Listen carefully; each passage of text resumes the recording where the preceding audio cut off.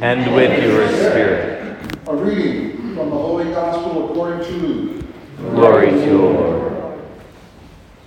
Matthew. Jesus said to his disciples, "You are the salt of the earth. But if salt loses its taste, with what can it be seasoned? It is no longer good for anything but to be thrown out and trampled underfoot. You are the light of the world. A city set upon a mountain cannot be hidden. Nor do they light a lamp and then put it under a bushel basket. It is set on a lampstand, where it shall give light to all in the house. Just so, your light must shine before others, that they may see your good deeds and glorify your heavenly Father." The Gospel of the Lord. Praise to you, Lord Jesus Christ.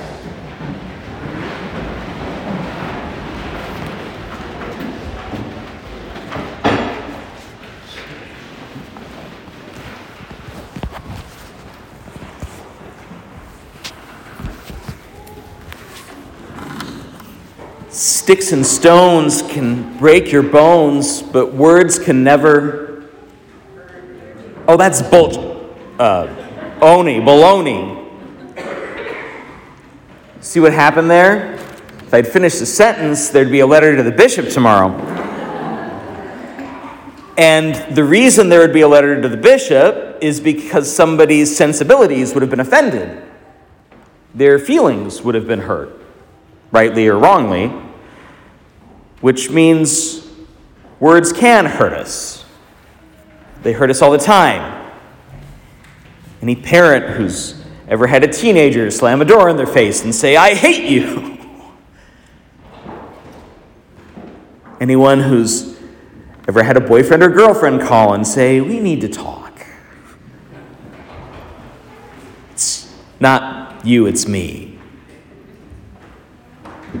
No, words absolutely can hurt us. They can also build us up. I'm proud of you. I believe in you. See what you can do? Words have great power. They can literally create realities. The scriptures say it was by a word that God spoke the world into existence. And in just a few moments, in our midst, together, Father and us will speak God's own presence into existence. God making himself present at a word. Words have the power to make, and words have the power to break. So when Jesus says, "Blessed are the poor in spirit, blessed are the meek, blessed are the merciful," as he did last week, he's making declarations about the world. It's possible for the poor in spirit to be blessed. It's possible, if you are merciful to someone, that there's a blessing in that for you. No, it just is. The word is spoken. But when he changes his grammatical voice, as it were, from "blessed are you when" to "you are," we got to pay attention. Because he's telling us something deep and profound and essential about our own identity. You are the salt of the earth. I very nearly used salty language at the beginning of the homily. See what I did there? Salt is sharp. That's why it works on our tongues the way it does. When someone's being salty or caustic, They're being honest, forthright, integral. To this day, when we say someone is salt of the earth or just earthy, right? We still talk like that here in Iowa. We mean they're kind of flat-footed and honest. What you see is what you get. He's like an Iowa farmer when he's not talking about the weather. You are the salt of the earth. There should be something sharp about you, something slightly caustic, not to burn for its own sake. If we use salt well, it enhances flavors. It doesn't suppress them. But it does do something different than what would be already there. Salt, having lost its flavor, is good for nothing but to grit the path. We know all about salt this time of year here in Iowa. And notice what happens if they use too much salt and what it does to your car. So these images aren't maybe quite as friendly as at first they appear. You are the light of the world. A city set on a mountain cannot be hidden.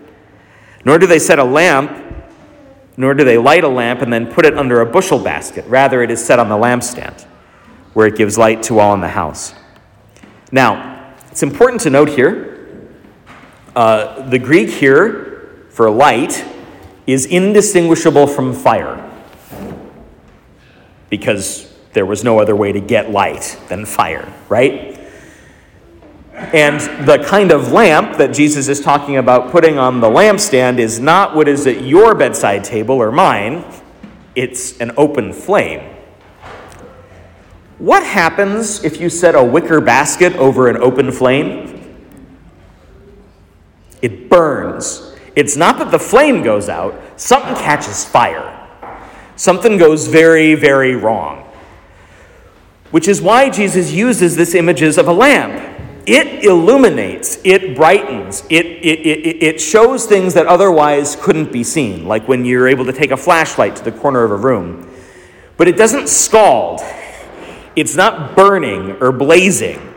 It's not intended to hurt. These images are deliberately set against each other, right? The salt is caustic, exceptional, sharp, tangy, right? And enough that we have to be careful not to burn ourselves when we use it. But the lamp is deliberately controlled light, subdued light, directed light, focused light. Jesus isn't just being sort of optimistic.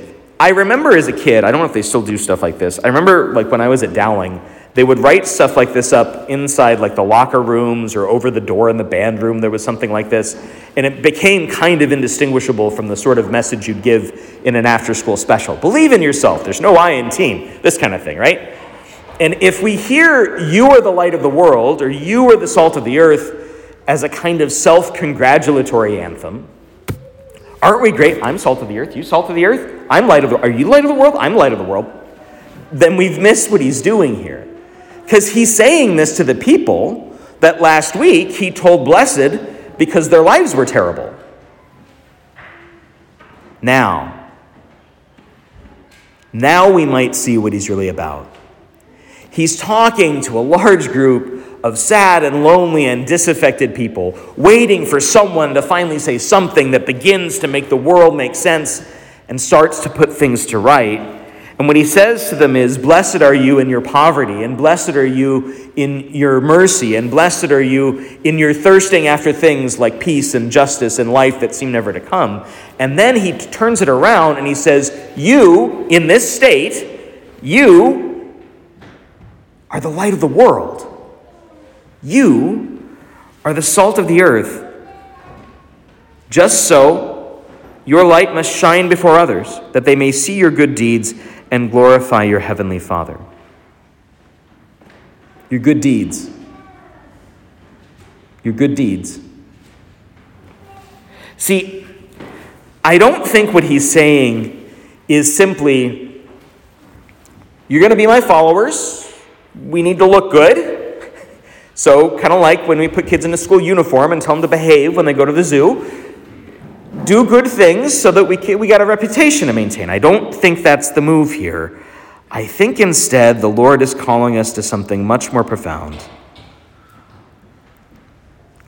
Because he's talking to the tired and the weak and the disaffected, because he's talking to people that are in mourning and weeping in fear, because he's calling blessed those who seem most down on their luck, and he's telling them they're the light of the world and them they're the salt of the earth, I think maybe this beatitude, this blessing, is not to be found in our attaboys and attagirls, in the merit badges that we put on to virtue signal to the world about what we've done. I think he's after the opposite.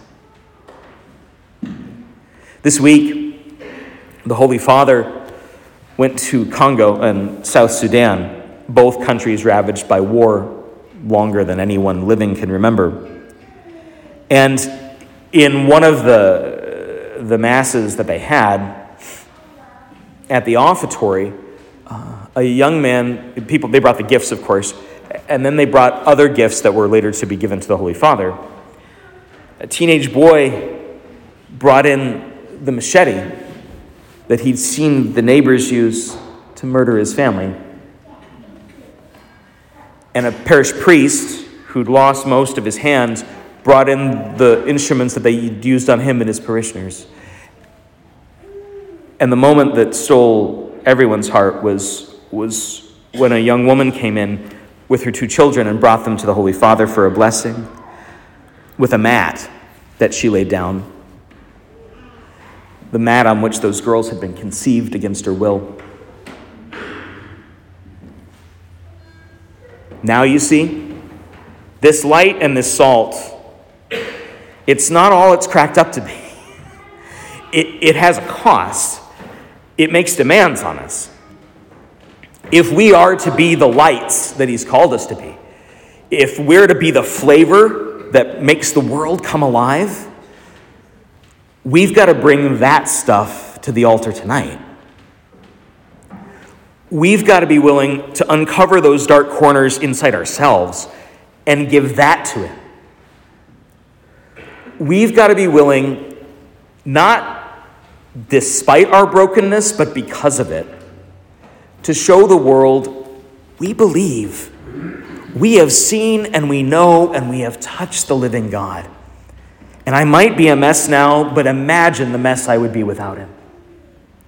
And if we can do that, then just like those gifts, those children bore to the altar that the Holy Father was celebrating Mass at this week,